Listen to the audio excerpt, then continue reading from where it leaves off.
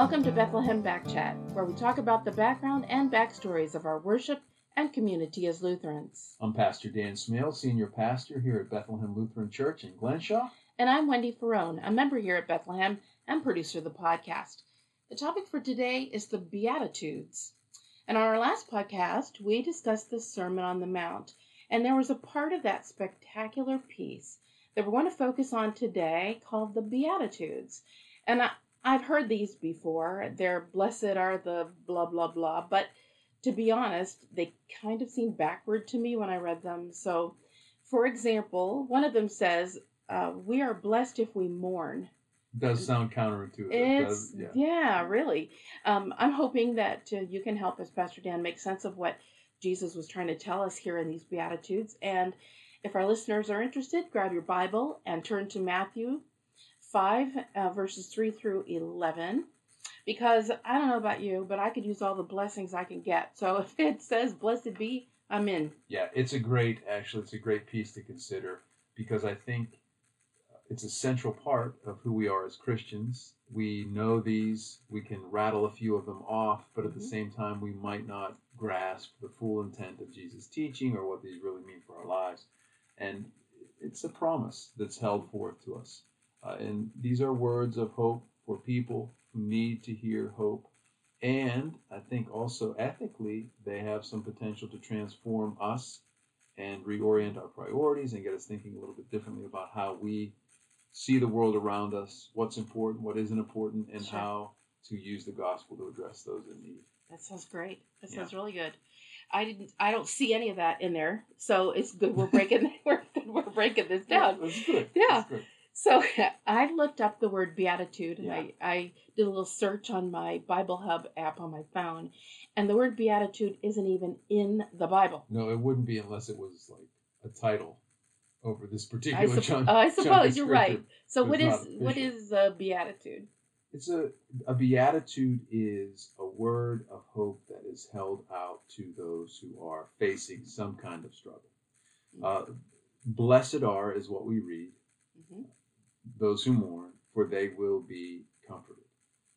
The intent is to reach into the hearts and minds of those people who are facing some kind of challenge, need, struggle in their life, and assure them that through God's grace, through the power of the Spirit, through the community that surrounds them, they will see a new reality, that they will be ushered into a new way of being as they are tended to by this gracious God of ours. So they don't stick in the morning. Exactly. They move beyond. Okay. Exactly. There's always, I think that's important for folks to understand, that this new life that Jesus holds out to us doesn't have to be reserved for the heavenly realm, but that there's new life unfolding all the time, even in the midst of these challenges that we face. And I think he wants to articulate that clearly to the people that are listening, so that they can have their hope renewed. And it's not an empty kind of promise, if you notice. He says, look, I get it.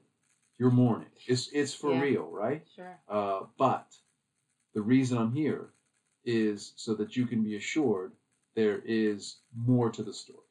Nice. Yeah. All right, so some say that there are 8 of these, and some they say there are 9. I think you think there's 9. Well, I'm leaning towards 9. 9? Okay. Yeah. You can make a case to try to convince me, but at the moment, I think it's 9. Yeah. I want to give all of these Beatitudes their due. All right. I'm not really sure even that's worth the argument, because they all start with blessed are, and they're followed by a description of like a character trait. So we'll let folks decide for themselves whether there are That's fair enough. 8 or 9. Yeah. Yeah, as Christians, as God's people, we are prepared to take seriously these values in our life, and come to terms with those who are contending with persecution or mourning or an impoverished spirit. I think we're drawn to these folks as Jesus is drawn to them. We give them attention as Jesus gives them attention, if that makes sense. Well, because they aren't in need of it. Correct. Right? And, you don't go to a doctor if you're not sick. Right. And I think, the trouble is that if somebody's sick, the first thing we do, especially in flu season, is run away. Yeah, bye-bye. Yeah, Don't touch me. Exactly. Peace be with you. Bye-bye. Right, exactly. I'm so glad you could make it this week. Don't Stay touch away, me. stay away. So Jesus says, no. Let's dwell with the struggle. Let's tend to these people directly. He Let's did that with lepers, correct. right? Let's share in the struggle with one another. Let it inform who we are and how we see each other, and understand that this too can contribute to the quality of our characters, but also our sense of wisdom. That's very love thy neighbor-ish. Absolutely. See, it's consistent. See, nice. Yeah, very consistent. Huh. So this is kind of like a behavioral playbook, I guess, that is supposed to bring happiness into our lives. Could we? Happiness properly understood. Okay, what am I missing? No, I don't want to give the impression of like happy clappy. Oh, yeah. Like, no, there's no unicorns involved here. Right. Okay. I mean, happiness, but like a sense of purpose and serenity peace. And peace. And good. Yeah, that's good. Contentment. Yes. Good. So how about we review 8 or 9 of these, okay. whichever there is, and if we could break them down into everyday language so that we could apply them, actually.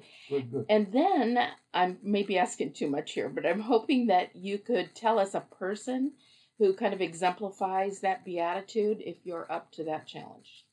I'll give it a whirl. Okay. But, there has, with a caveat, I don't want too much criticism for these suggestions. Well, you never know. Yeah. You never know. All right.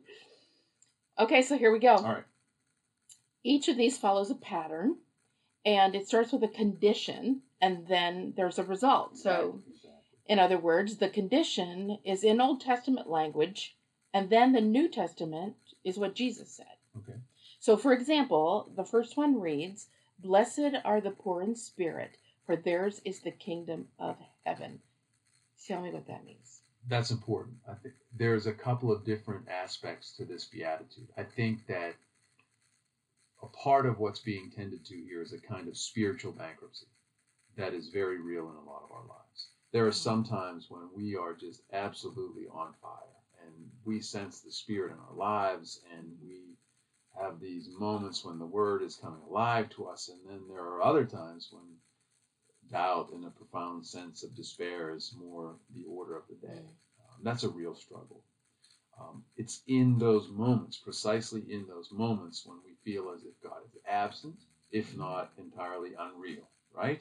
Yeah. Yes. What have you done for me lately, God, right? It's scary. Yeah.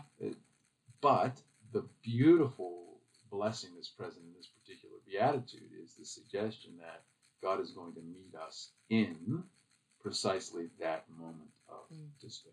In the depths of doubt, God will clearly continue to come to us and tend to us. This we see unfold in the life of Thomas. The poor guy has this terrible moniker that he gets, Doubting Thomas.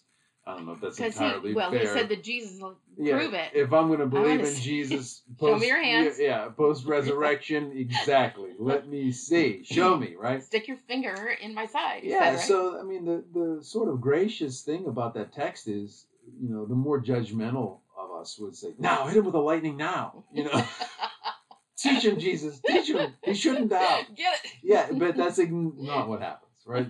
In fact, the opposite is what happens. Sure enough, a little time passes, and who shows up? Yeah. And specifically for Thomas. Yes, and he says, let me explain this to you. Yeah, so we see this wonderful resonance between this particular beatitude and what is actually unfolding in the life of Christ. No worries, I got you. I will meet you where you are at, even in the midst of spiritual bankruptcy. And that's kind of like a blessed.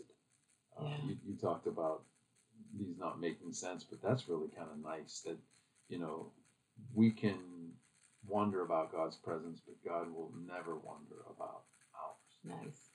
And we'll always kind of be on our heels. Mm-hmm. And then the other, I think, to lift up here is that, actual poverty is a pretty serious concern for Jesus. So it's not just the spiritual bankruptcy, but I think also the economic concerns that surrounded our Lord became a justice issue, and he was deeply, deeply committed to tending to the needs of the poor. And this, you talked about Old Testament language, right? Right. This is clearly the agenda that the prophets like Isaiah hold forth to us. Yes, the Messiah is coming, and this Messiah will bring good news to the poor. Yeah. Yeah. So both of those get tended to in this beatitude. So I think that's kind of cool. So tell me a person who you think would fit the bill for that one. I think I have an idea, but go ahead. Well, I think like Mother Teresa. Yeah, I think so.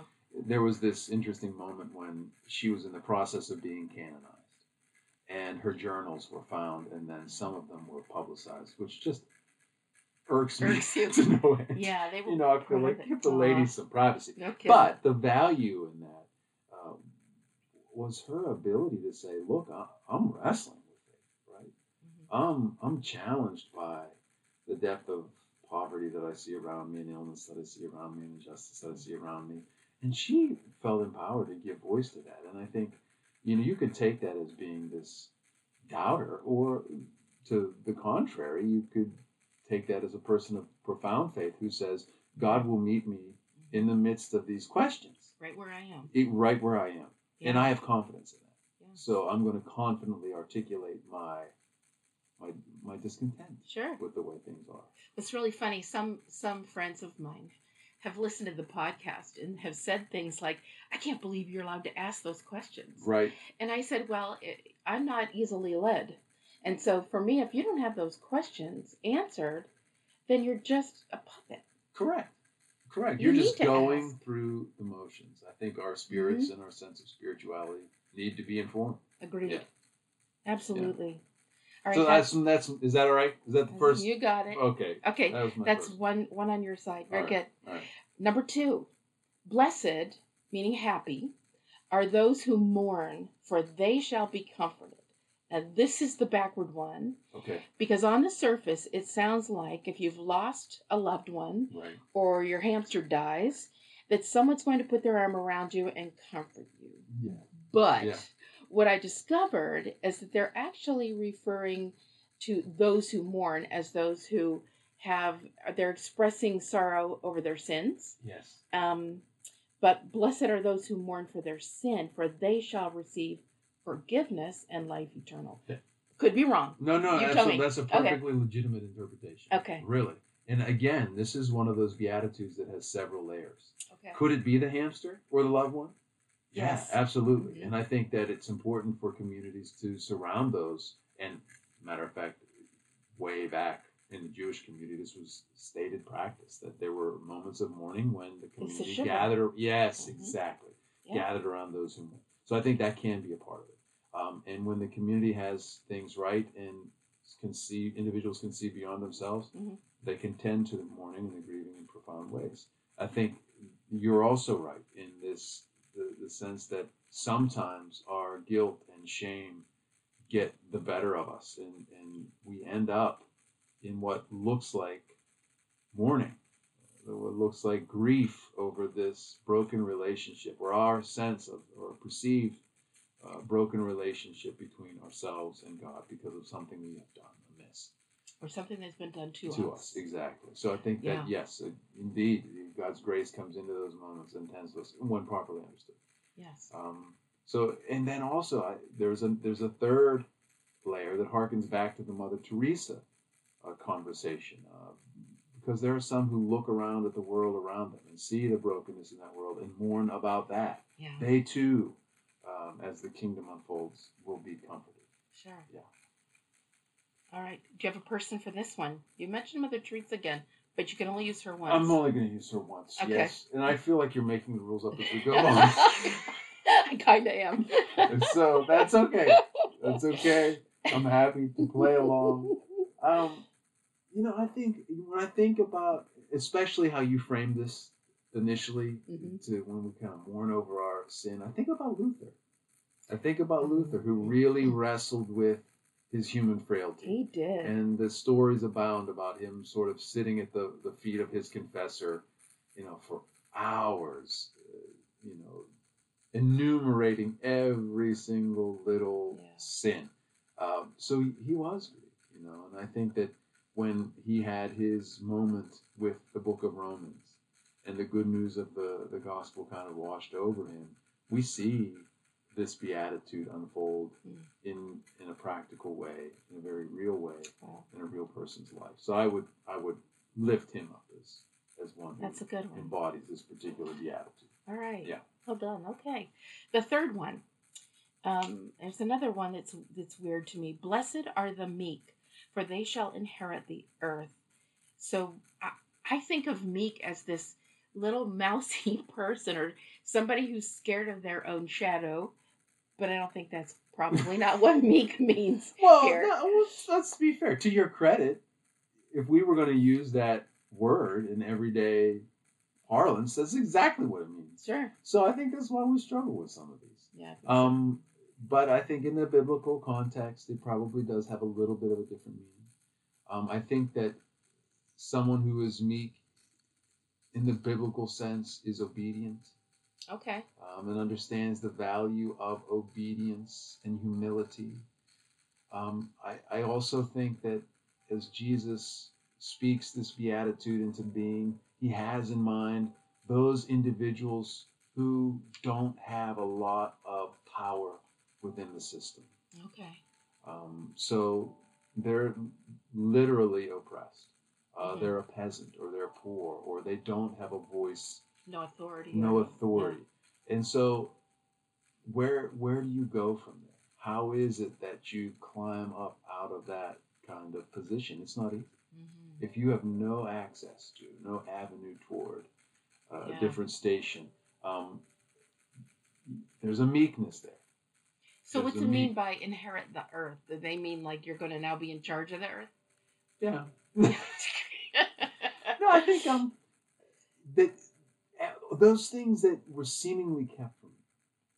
Right? Oh, it's like an eye-opening. Yeah. An awareness. Will be given to you in a new way. Nice. Yeah, will be given to you in a new way. You know, I think it's kind of cool. Again, this gets sort of lived out in the early Christian community.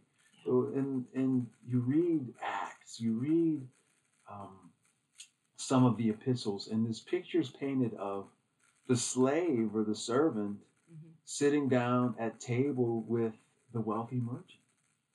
That was unheard of, right? That was unheard of. That in that system of patronage, those kinds of possibilities just were not all that common, right? Until this Christian ethic starts to get lived, and all of a sudden the playing field gets leveled, and now one who would have never had an opportunity to live into some kind of leadership role has a voice in this Christian community and can make some significant significant decisions about what's going to take shape and what's important and what isn't important. And so I think that meekness gets reversed. Yes. Yeah. All right, do you have a person that you're thinking of that might mean that? Yes. Meek. How about Saint Francis, who of Assisi? The guy with the statue with the bird in his hand. Okay. Exactly, and that proves my point precisely. Because here was a guy that kind of turned his back on wealth and station and position. Did he have authority. Wealth and station? He could have. Yeah. Okay. He could have. He had access to wealth. Mm-hmm. He grew up in a fairly comfortable, family setting kind of thing. Sure. I think he had the education that would have opened some doors for him within the religious establishment. But he chose a different path. And he became sort of enamored with the world around him. Yeah. And received it with open arms and cherished it and treasured it at a level that was much more depth than was typical this time. So he's not just the saint of birds and names. No, I think you can get past that. No, I mean it gets us there. I don't want to discount that image because it starts nature. It's everything. It's everything. Creation. Yeah. It's neighbor. Okay. Right. Yeah. It's everything. Church. I think he does. I think he has a willingness to embrace that which he encounters. And that openness, I think, is engaging and charming to the people that he's wrapping his arms around. Yeah. Nice. Number 4. Okay. Blessed are they which do hunger and thirst after righteousness, for they shall be filled. Yeah. Now, we heard this word a lot. It's a major churchy word. Mm-hmm. So I think we probably should start by telling us what righteousness is. Righteousness is not just being good in the Bible. Or right. Yeah, exactly. Okay. Mm-hmm. Righteousness is about being in right relationship. That's what biblical righteousness means, both in the Old and the New Testament. So when Jesus says he's baptized to fulfill all righteousness, right? I think it's really about walking with us through every experience. It's about making sure that he is in relationship with us. Did Jesus need a baptism of repentance? No, probably not. However, to fulfill all righteousness, to share with us in the fullest way, he enters into that. It's not about doing the right thing. Not necessarily. Or being a good person. Correct. It's about being in alignment with... That's a perfect word. Okay. That's a perfect word. So when you have these people who are hungering and thirsting for righteousness, yes, what they're really hungering and thirsting for is to have God's way with the world. And I know that makes sense. Do you understand what I'm saying? Yeah. Okay. People can't see it, but this look on my face, like, oh, yeah. But you do understand what I mean. It's this hungering for the world to look like it should look. Yes. And so the suggestion here is now the Messiah stands before you and preaches this beautiful sermon and rattles off these glorious beatitudes because the kingdom is come. The kingdom is unfolding. And the kingdom of God by its very nature is the world as God wants the world to look if God were in charge. Yeah. So God's kingdom is that place where God reigns, where God's in control. So you see how this stuff begins to line up. Jesus is suggesting, as you hear this, just in the very hearing of these words, God is having God's way with you. Yeah. You're being filled.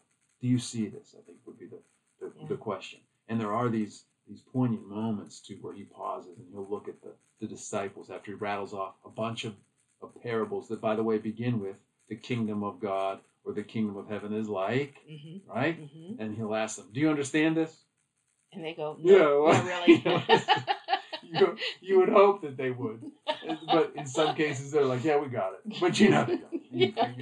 But yeah, so I think that's what's going on. That's what's going on here in this beatitude. And Jesus is assuring them, yes, you will start to see this. And you will be filled. Then when we talked about in the worship service about go in peace, serve the Lord, then the peace part means having been fulfilled. Wholeness. Yeah, exactly. Nice connection. Yeah. All right. I mean, and in some way or other, it all coheres. It does. It's all. So who's the person on this one? There's this great, and as a matter of fact, he just entered the church triumphant last year. But his name was Thomas Keating, and he was a monastic, Roman Catholic monastic, that was just instrumental in bringing to the church the gift of contemplative prayer, of self-awareness, of slowing down and seeing God's work around you and within you. Because it's there. Because it's everywhere. There. And it is unfolding. And you are being filled. And sometimes coming to an awareness of that fulfillment is a matter of us stilling our spirits. That's right. And slowing the pace of our lives to an extent that we can actually take an inventory of those things that we should be truly thankful for and grateful for. Now, he did a beautiful job of that. His writings are just absolutely astounding. So I would give this one to Thomas Keating. All right, we'll do it. The next one, blessed are the merciful, for they shall obtain mercy. And I think I've got this one. Okay. Now, do you mean the person or the explanation? The explanation. All right. Oh, no, you're the person. Okay. Person. Go ahead. All right. We reap what we sow. So, right on. Those who are forgiving, kind, and compassionate toward other people, you kind of pull that toward you and you gain that in return. So, it's the whole do unto others thing, right? That's true. And so many times people give the self-help industry a bad rap. But this is one aspect of that is legit. I mean, so often you hear people say, surround yourself with positive people. Oh, yeah. Listen, it's true. It is true. And I don't care how cliche it sounds. If it's true, it's true, and it's true. If you surround yourself with abusive people and negative talk and folks who are all too willing, through their own insecurity, to be unmerciful to you, Sure. it will affect your spirit. It does. It will affect your spirit. But if you're with people who are gracious and merciful and positive and encouraging, you begin to take on those virtues and those attributes yourself. They affect your spirit. You see the value of them, and you also begin to understand the value of sharing that kind of energy. Yeah. So you're right on. Absolutely right on. That's good. Yeah. Who's this person? Well, I don't mean this as a cop-out because I'm serious about this. Okay. But your customer service rep, your friendly local waitress, Okay. your postal worker, your favorite mailman. They're in the trenches. They're doing the daily grind, right? Mm-hmm. And yet they come to you with this smile on their face and this willingness to engage. And it matters, doesn't it? It does. It does. So I'm going to give the social worker, the teacher, I'm going to give all of these folks some props. That's good. Because they have the capacity to really shape their context. Mm-hmm. And so many of them do an awesome job. They do. Yeah. With a heart of mercy. That's a good one. Yeah. All right, we're on a roll. Okay. The next one is number 6. Blessed are the pure in heart, for they will see God. I am clueless about this one. Good. Pure. That's why I'm here. You make me feel necessary. Needed. Yeah. Necessary, yes. I love this one, actually, because it's so easy to misunderstand. It's almost like a setup. If you read this, blessed are the pure in heart, the first thing we want to do is, that's not me. We want to take ourselves out of this one. I'm the furthest thing from pure in heart. Mm-hmm. And again, we make it about this performance issue. That's true.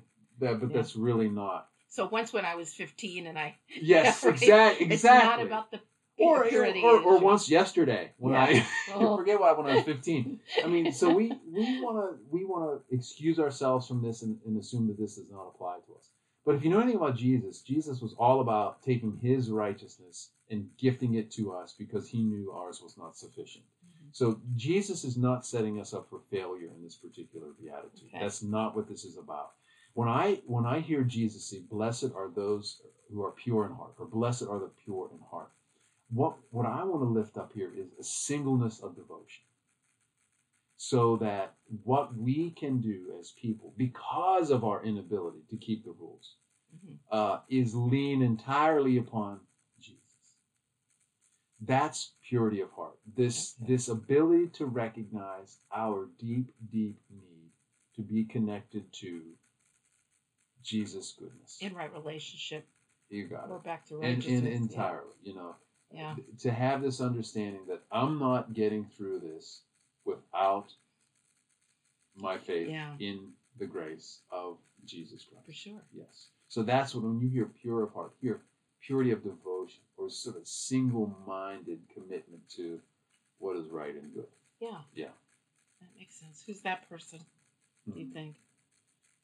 I think it's everybody and no one all at the same time. I think we're in a constant battle, constant struggle to remain focused, to remain faithful. Mm-hmm. And we're always kind of plugged in and kind of unplugged at the same time, wrestling with our energy and our time. And so we're all in this.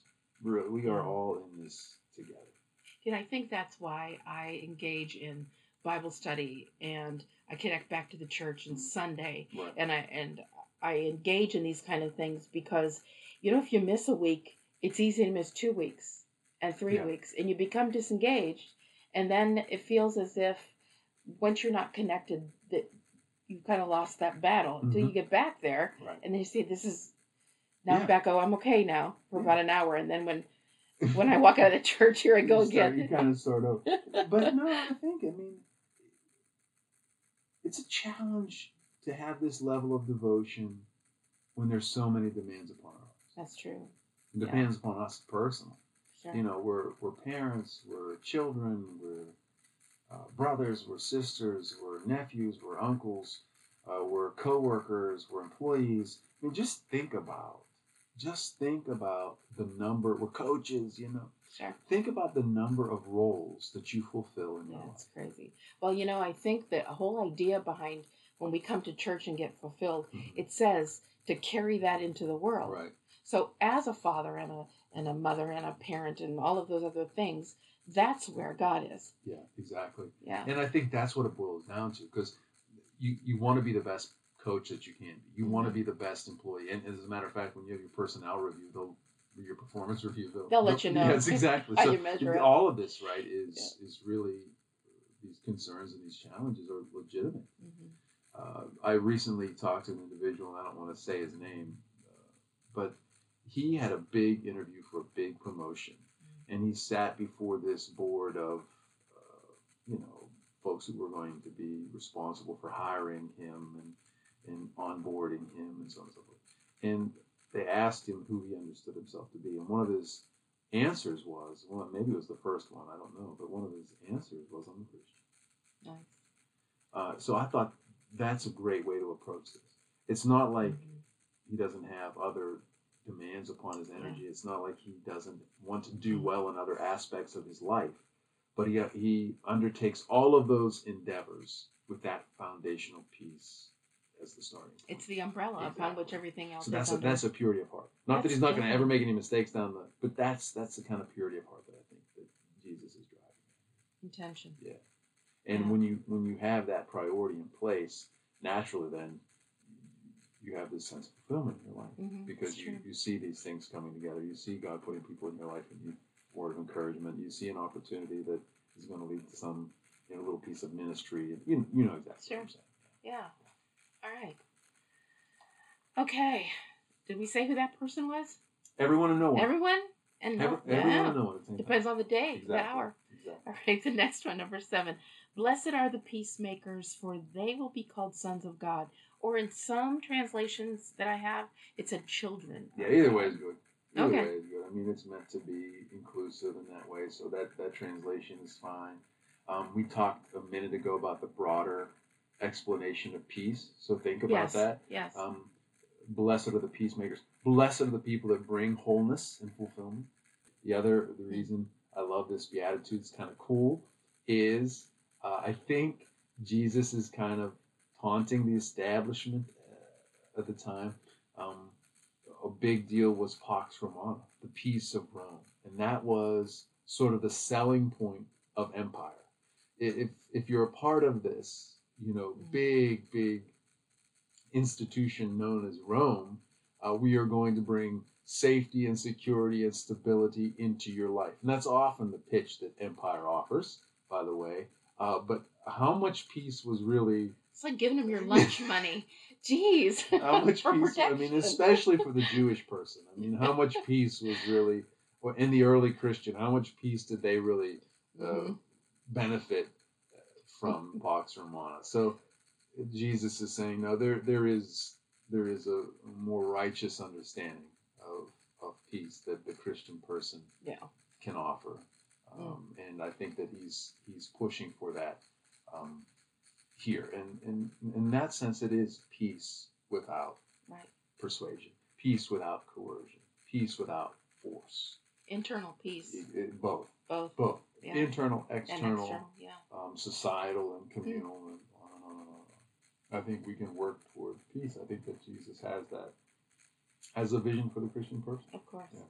So who's the person that goes with this? Man, Martin Luther King Jr. Okay, right. See, I mean, good thing you put the King Jr. on there. Yeah, but you've already used Martin Luther. I would not, and I'm not going to break the rules. I'm not going to break the rules. I'm making Although I rely upon your grace, I would not break the rules. And your mercy. You got it. I would not break. No, yeah. I mean, it's really, there was the quintessential commitment to nonviolence. For sure. Another one, if you want to reach a little bit further back, would be Henry David Thoreau, and I think about his writing on civil disobedience. There was another one that wasn't sure that violence was the right way toward peace. So these people are present within within our Christian tradition and offer up a noble witness. For Sure. sure. And many who aren't noticed broadly aren't famous for that peacemaking. But peacemakers every single day. Right. People who Yeah. bring peace. Sure. That's And refuse to lay down the gauntlet, even if it's an Right. argument at work or Right. something. You know what I mean? It's just Sure. sort of, there are those individuals that have the maturity and the capacity to somehow, some way, consistently take the higher road. Yeah. Yeah. That's good. Yeah.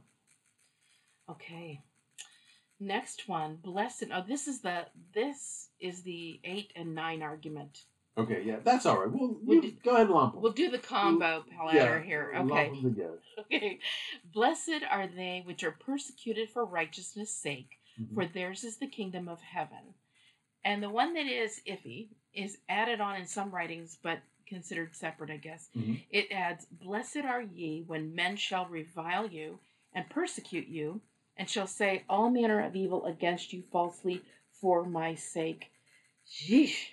That's a mouthful. Well, hey, this is beautiful. It's like Jesus doesn't give us any sales pitch, right? You remember the days, when you got the free trip to the resort, but it was only free if you sat through like the 4 hours of sales pitch. Yeah. You know what I'm talking about? Yeah, pressure Jesus sales is pitch. not, there's no bait and switch here. Jesus is not going to lead us astray. Yeah. He fully understands that as these people embrace the way in their life, as Christianity takes hold, It's going to be tough.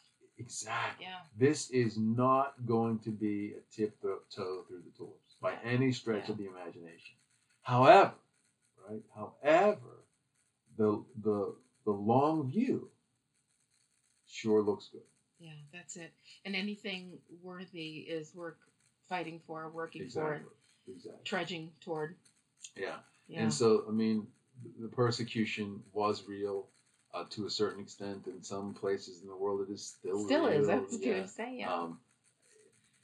And I want to make sure that folks understand, man, this does not have to be like the Christian in Egypt that's staring down a member of ISIS. Sure. It's tough to live your faith at the office sometimes. It's tough to live your faith on the business trip sometimes. Sure. It's tough to live your faith when you're trying to close the deal on the house, or you know what I'm saying. I do. And that is a kind of persecution that we have to weather and see ourselves through. And you first, I guess, have to recognize it for what it is, and then say, okay, God, right. I need you to kick in here because I want to go the other way. Yeah, right. Yeah. And the acknowledgement that if I'm going to take the tough path here, I'm going to need your support. That's right. I'm going to need your help. I'm going to make sure that this is worthwhile, and that even though doing the right thing is often tougher, that it's for a reason. There's meaning, there's purpose. The greater good. Yeah, for sure. Is there a person who...